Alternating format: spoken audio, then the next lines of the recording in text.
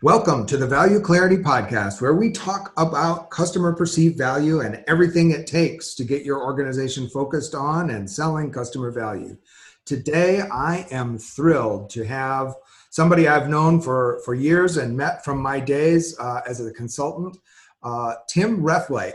It works for a contractor or for a company that builds fireplaces and fire products for contractors. And he is the vice president, correct, of sales enablement, sales marketing, sales training, and all things supporting sales. Close. How close am I, Tim? You're closer than most, Mark, and thanks for the invite. It's a pleasure to be with you today. So tell us a little bit about your role and your history, and bring us up to speed on, so my audience can kind of get a flavor of who you are and what your role is in a business-to-business sales organization. Yeah, certainly happy to. Nobody grows up thinking that they're going to be a fireplace salesman, right? I don't know. I've never talked to a 10-year-old that said, "What do you aspire to be?" And he says, "I aspire to sell fire." So this job found me more than I found it, and that was, Mark, almost 40 years ago. Wow. So it's been a lifelong journey to be what I call the romance and entertainment business, which is what we call it here.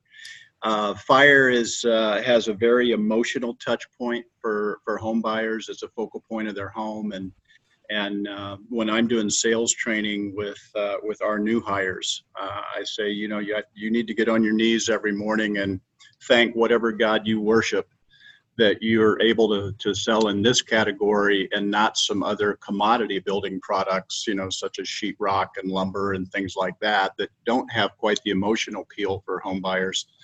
And so, yeah, it's been a blessing. I work for Hearth and Home Technologies, and our trade brands, which your listeners may or may not have heard of in the past, are Heatilator, Heat and Glow, Vermont Castings, Majestic, Harmon, Quadra-Fire. So we are the largest hearth manufacturer in the world, and we're headquartered out of Lakeville, Minnesota, multiple manufacturing facilities across the United States.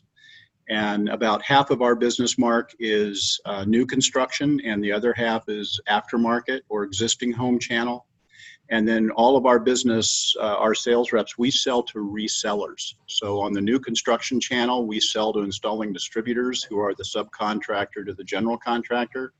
And on the retail side, we sell to retail hearth shops who then deal directly with the consumer. And you and I met at a conference for sales performance given by this big sales training company that we were both affiliated with. And sat next to each other and kind of learned that we are kindred spirits. And I have enjoyed your company and having conversations with you and being connected on LinkedIn. And I have really enjoyed your eye for boiling stuff down to what's really important. And so that's a big part of why I enjoy your company and why I wanted to have you here today.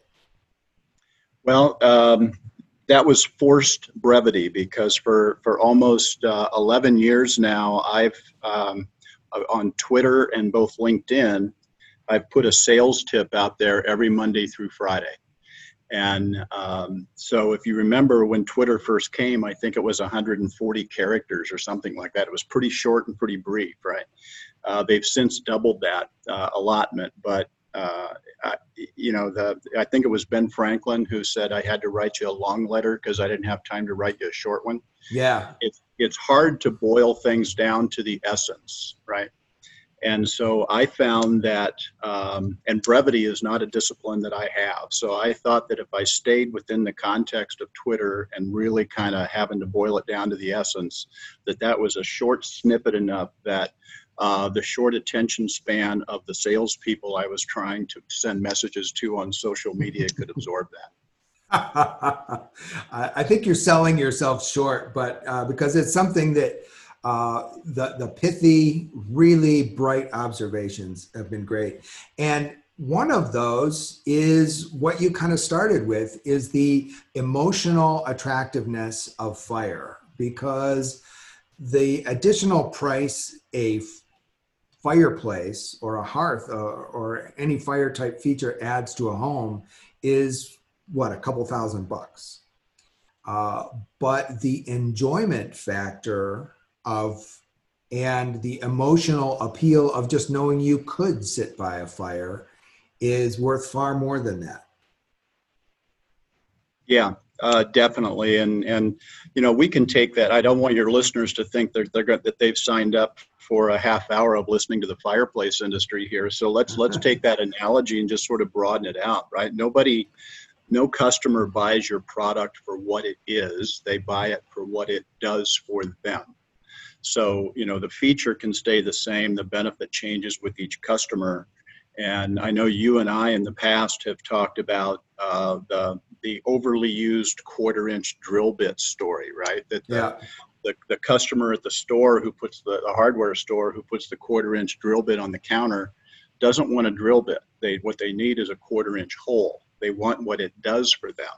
Yeah. And so I've used that analogy in the past, as has a lot of people. And then recently I read Seth Godin, who's a marketing mind that I certainly get something from every time I read what he puts out. He took that to a whole nother level about, well, they didn't need a 1/4-inch hole. They needed to hang a bookshelf. And the reason they needed to hang the bookshelf is because they needed their room cleaned up. And the reason they needed their room cleaned up was because they needed order in their life. So they don't want a 1/4-inch drill bit. What they want is order in their life and security. Yeah. So he took that to and for somebody like you who makes your living around value clarity and clarifying that in value. Yeah. That really, when I read that, I go, well, that's why Seth Godin sells a ton of books, and I write a little tweet once in a while. No, well, and I love that. And sometimes it's not that they want order in their life; it's that they want order in their wife's life, because right. Because, right. But I was just having this conversation with somebody earlier today, and that they said value is what somebody's willing to pay. And true enough, that is kind of a good top level definition of value, but it's not particularly actionable. If I remind people exactly as you said, that value is the desirability of those outcomes. So how badly do you want that order in your life? How badly do you want your wife to be happy about what you've done for her? And how much are you willing to pay for that happiness or that order or that domestic tranquility? That's the value. So the value is the desirability of the outcome. And you hit the nail on the head. And I love the fact that you clarify that for your sales forces, because so many sales forces could easily walk down the path of I'm selling so many BTUs. And yeah. Yep. And in our category, and we're not the only emotional category in new construction, right? The kitchen is kind of the heart center of a home today. The bedroom, the master bedroom, the owner's suite has turned into basically a residential spa these days. Yeah. And so there's a lot of emotionally connected products, and what I try and reinforce with our salespeople when I'm doing new onboarding training is that customers come to our product in their magic moments and their tragic moments. So if they're celebrating a job promotion, sometimes they'll pop some champagne and sit by the fire. If they're mourning perhaps a layoff or a job loss, sometimes they seek comfort with the fire. So it's no matter what product or service you sell, you kind of take it back to there is so much psychology, Mark, as you know, to selling. I've got a buddy here in the Twin Cities where I live named Tim Murray, and he says this all the time, and every time he says it, I always laugh. But Tim says, I may not be much, but I am all I like to talk about. And if you can what I tell our guys and gals is, I said, if you can understand the psychology behind that sentence, you can be successful in selling. because your customer is always going, yeah, I know you got all these features, I know you got this benefit list, but how is it going to make my life better, easier, faster, more economical? What's in it for me, right?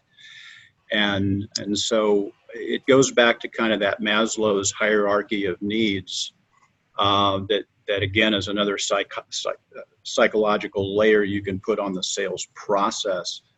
But that very bottom of that triangle is food, shelter, clothing. And so hearth and fire and warmth and being able to have a fire at night that kept the saber-toothed tigers away. The caveman figured out a long time ago that fire can be your friend, right? Yeah.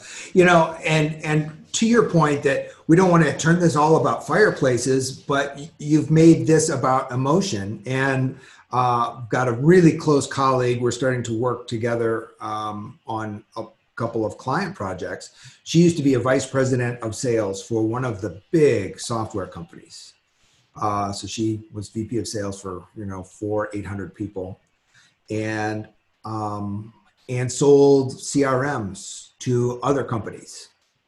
And so she got to visit a lot of technology sales companies and do a lot of research. And she is adamant that the number one failing of technology sales forces, salespeople, is that they sell features, they sell technobabble, they don't sell outcomes.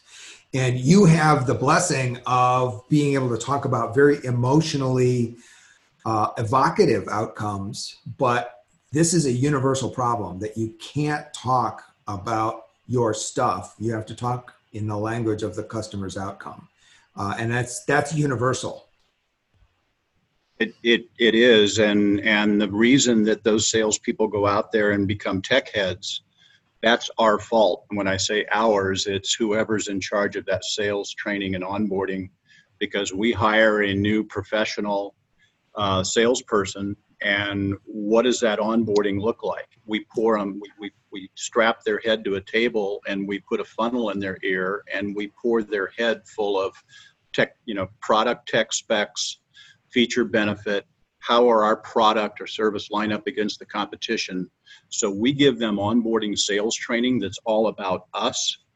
And then we turn them loose and say, okay, now go out and sell, but sell from a customer's perspective and not ours. And that's super stupid, because we've asked them to do something which is 180 degrees away from what we've onboarded and trained them to do. Yeah, it's a huge problem. It's a huge problem for you, but it's job security for me. I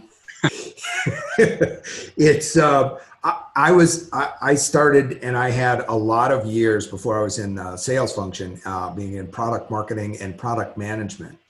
And I was lucky enough to have my first product manager job in a company that was maniacal about customer value. So we would talk a little bit about the technology things we could do, but in the sales meetings, I would say, here's 3 problems.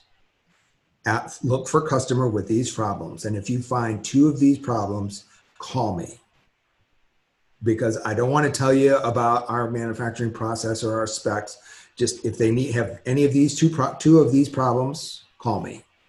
And what that came from a function of, there was 70 salespeople and 70 product managers.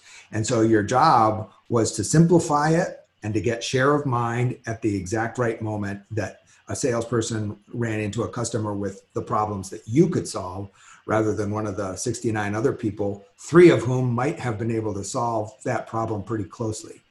So it was a share of mind exercise, but it forced me to communicate. Anytime I was talking in the general direction of a customer, the communication has to be in the language of the customer problem, in the language of the customer outcome, in the language of the customer need. So I changed all my product training and all my product information to outcome-based, product-based, value-based. Mm-hmm. And that has stood me in good stead through a lot of different jobs, and now through a couple different clients. Yeah. And having spent my entire career in B2B sales, the sales training organization that allowed you and I to cross paths has this concept of win result statements, right? That there's a personal win and there's a business result. And after having, almost an entire career in selling, I thought, that hit me over the head like a 2x4, because I was going, wow, I wish someone would have told me that story 20 years sooner, because I'd spent 20 years thinking, well, if I can get a good business result, of course, that's a win for the person across the table from me, right? Yeah. And I spent too much time, too often. I did not spend enough calories on what's the personal win for this individual, even though they're making a business decision for their company. And, go back, Mark, to your example of your friend who sold software and CRM. Yeah, that may sound like a technology sale, but that person who's across that desk that's going to pull the trigger on that decision, what he or she are thinking is, will this decision make me look good to my peers? Will I look smart to my boss? Will this look like a good business decision that perhaps could put me in line for promotion, perhaps could help me with a bonus, right? Their personal decisions have so much impact on B2B business decisions, and that personal influence, you just can't overlook it. It's too important. Yeah, and one of the things I've always been impressed by with you and your sales organization is that you really beat that home. When I ran with a whole bunch of sales consultants from that company, and probably in my 9 years there, I rubbed shoulders with 150, 200 of them. And between all of those people, they had probably reviewed for their clients, just like your existing client has probably helped review 100 or two opportunity reviews with your salespeople alongside you as they were getting you ramped up. So there was probably 100,000 opportunity reviews. And every one of those 200 consultants said that salespeople, the thing they do worst is those personal wins and the business results. They don't understand the customer's outcome. And since that time, I've left and I've talked with the consultants of a couple of those competitors, and they call it something different. They don't call it wins and results. They call it a bunch of other things, but the salespeople still stink at it no matter what you call it. So this is, it's not the fault of the methodology. It's that we are so proud of what we sell and our features of what we sell that we start talking about that, not what the customer is buying. And a universal mistake. And I guess the other thing that I wanted to make sure that we talk about is that, man, there's a lot of other hearth and fireplace manufacturers, and you've got some differences, but even a small seeming difference can make a big difference to an end user, either through a channel, through your channel. It might be a difference that makes a difference to the reseller, the installing distributor, or it might be a difference that makes, or a small feature difference that makes a difference to the end user. Tell us a little bit, and if you have any examples close at hand, tell us a little bit about small differences that made big differences to a customer in terms of the value and the impact. Sure. And I think this is one that probably, no matter what business your listener may be in, I think they could probably apply it. But in our category, we're only about 1% of what a home builder spends on the cost of a house. I mean, I'm not talking about the ground, the dirt cost, but just brick and mortar costs. A home builder spends about 1% on the fireplace, but it's a huge emotional focal point for their buyers. So we have undue leverage, if you would. Sure.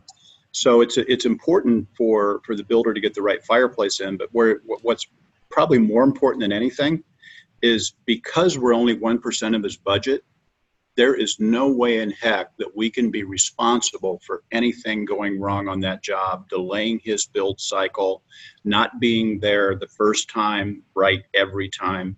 So we really, from our organization, and our sales teams, Mark, we are so blessed to have what we call the back wheel behind us, which is our manufacturing capabilities and our logistics and delivery.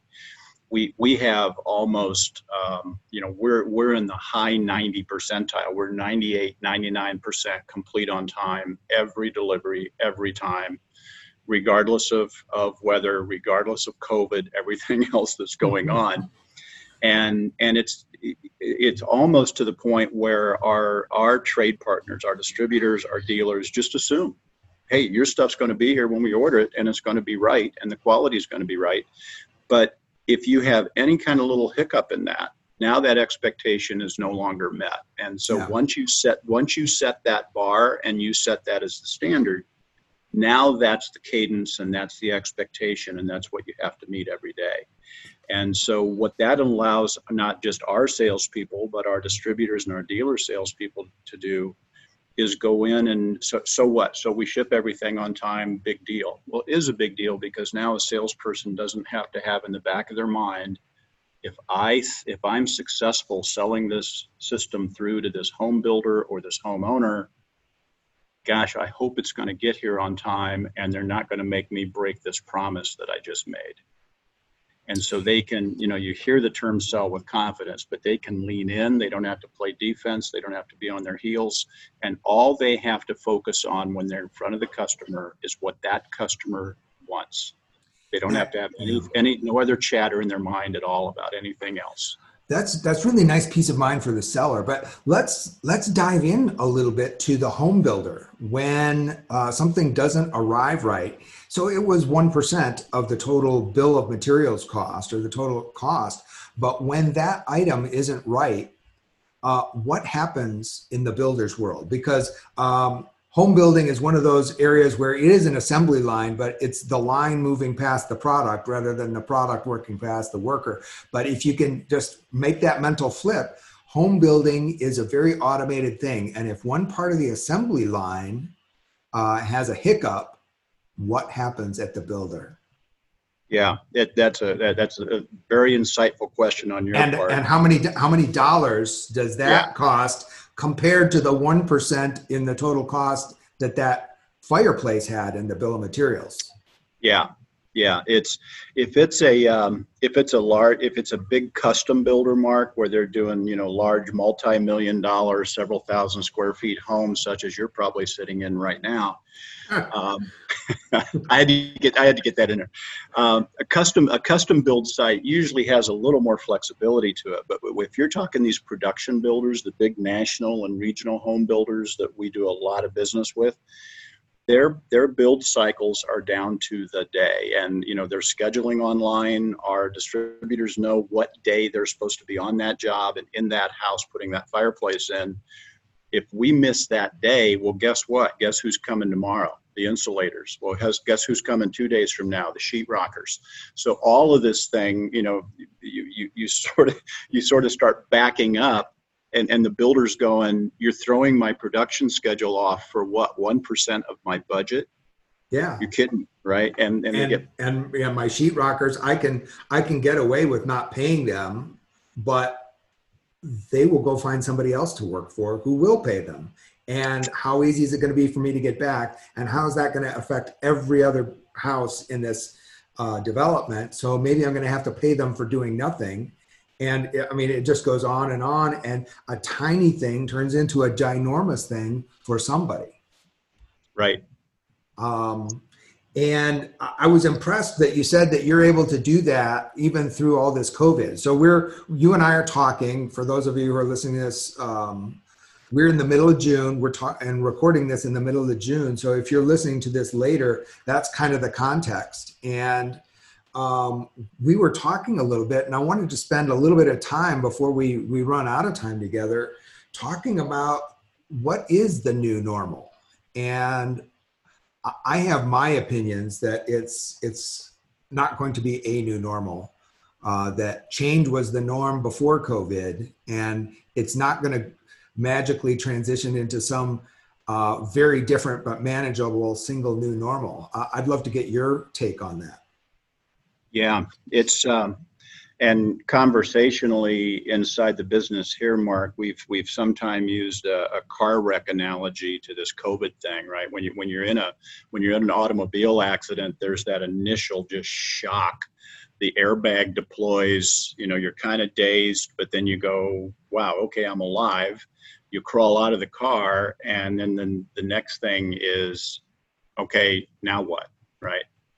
And what's next? And so this whole what's next thing, and it's been very impressive to watch our trade partners and our leadership at our company here just sort of manage through this. And there's that sort of human nature triage, right? How do I first and foremost, let's define the scope of this thing. What's the impact on our team health-wise, right? Yeah. What's going to be the impact on our supply chain? And then what's the, as you said, what's that new normal going forward? And I think in some of our markets were more impacted than others. Some had total shutdown, whether you were new construction or not. One of the blessings for us was that in most markets, in most states, new residential construction was deemed an essential industry. So we were able to continue to function. But wow, we had to be a lot more deliberate and cautious in how we did it, right? We had to make sure our members stayed safe. And it was almost trying to make decisions on the spot, but also realizing not everything has to be decided today, right? You can decide too quickly too. And so that became a little bit of an art. In our senior team here, of which I'm not part of, I'm old, but I'm not on the senior team. I'm on a different senior team. But our senior team here they were exceptional at knowing what decisions had to be made, and then not mucking up the water with something that could wait a little bit and let us focus on the right stuff. So it's interesting what you said. You think the new normal is what the old normal was. Say a little bit more about that.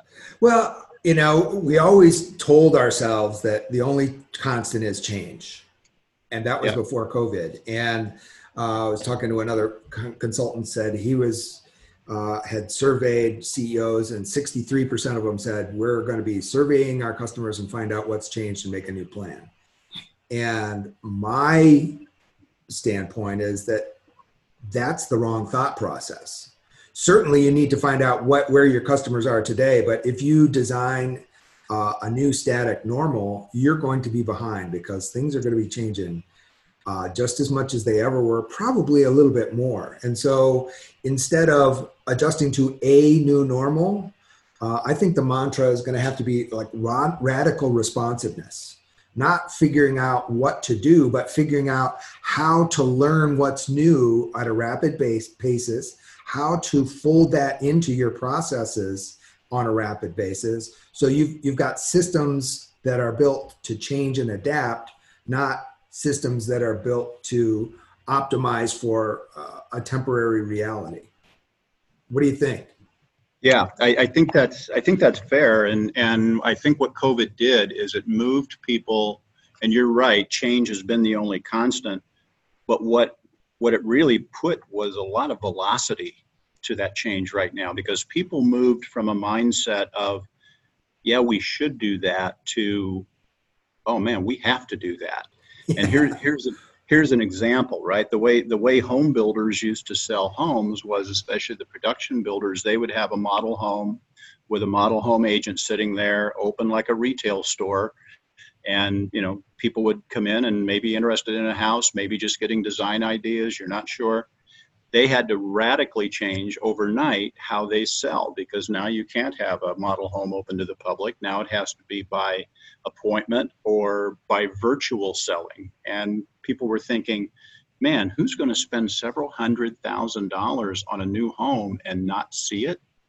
Well, it's happening every day. And that the home building industry pivoted almost overnight to successfully selling hundreds of thousands of value items online. And only because you had the inspiration of desperation of the COVID thing, that if you didn't figure out a way to sell online, you weren't going to sell any homes. Wow. Yeah. What a great story. Is there anything else that you would like to make sure that we get out that you'd like to talk about or share with people before we wrap it?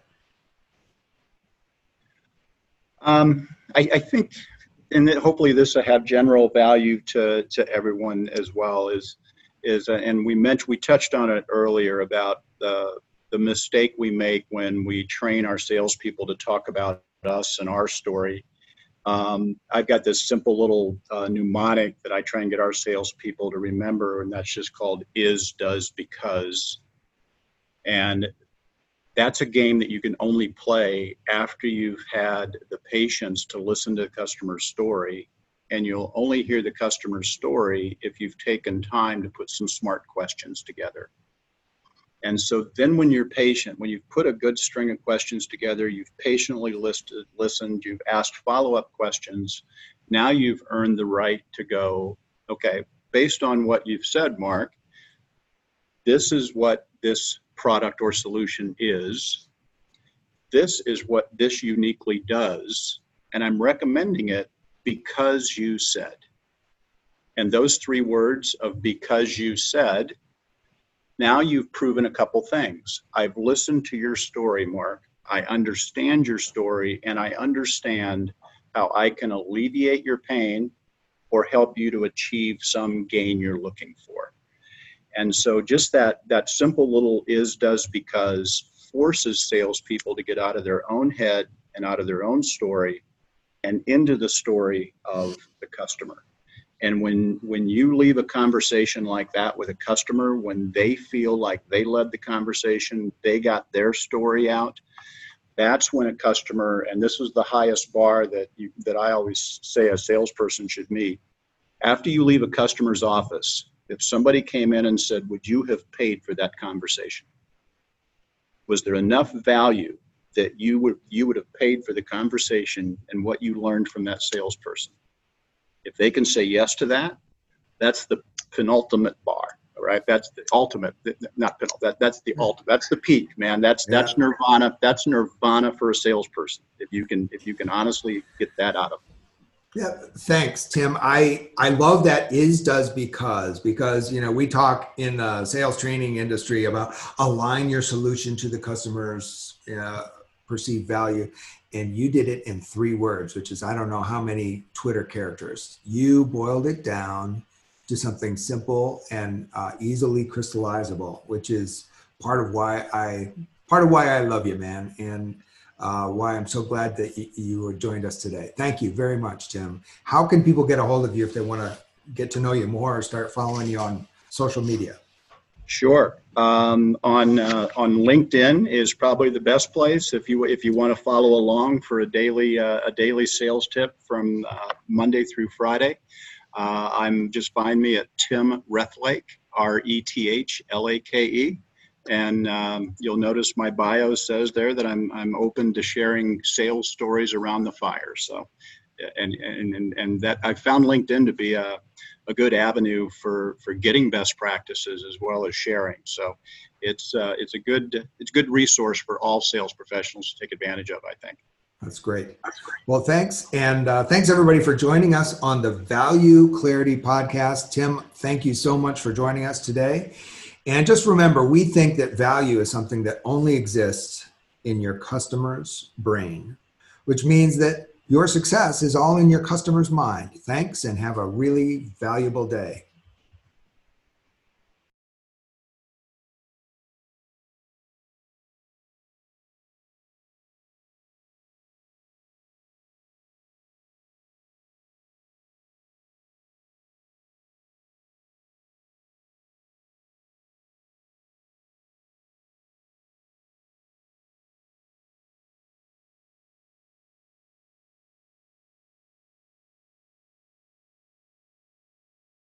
This podcast is a part of the C-Suite Radio Network. For more top business podcasts, visit c-suiteradio.com.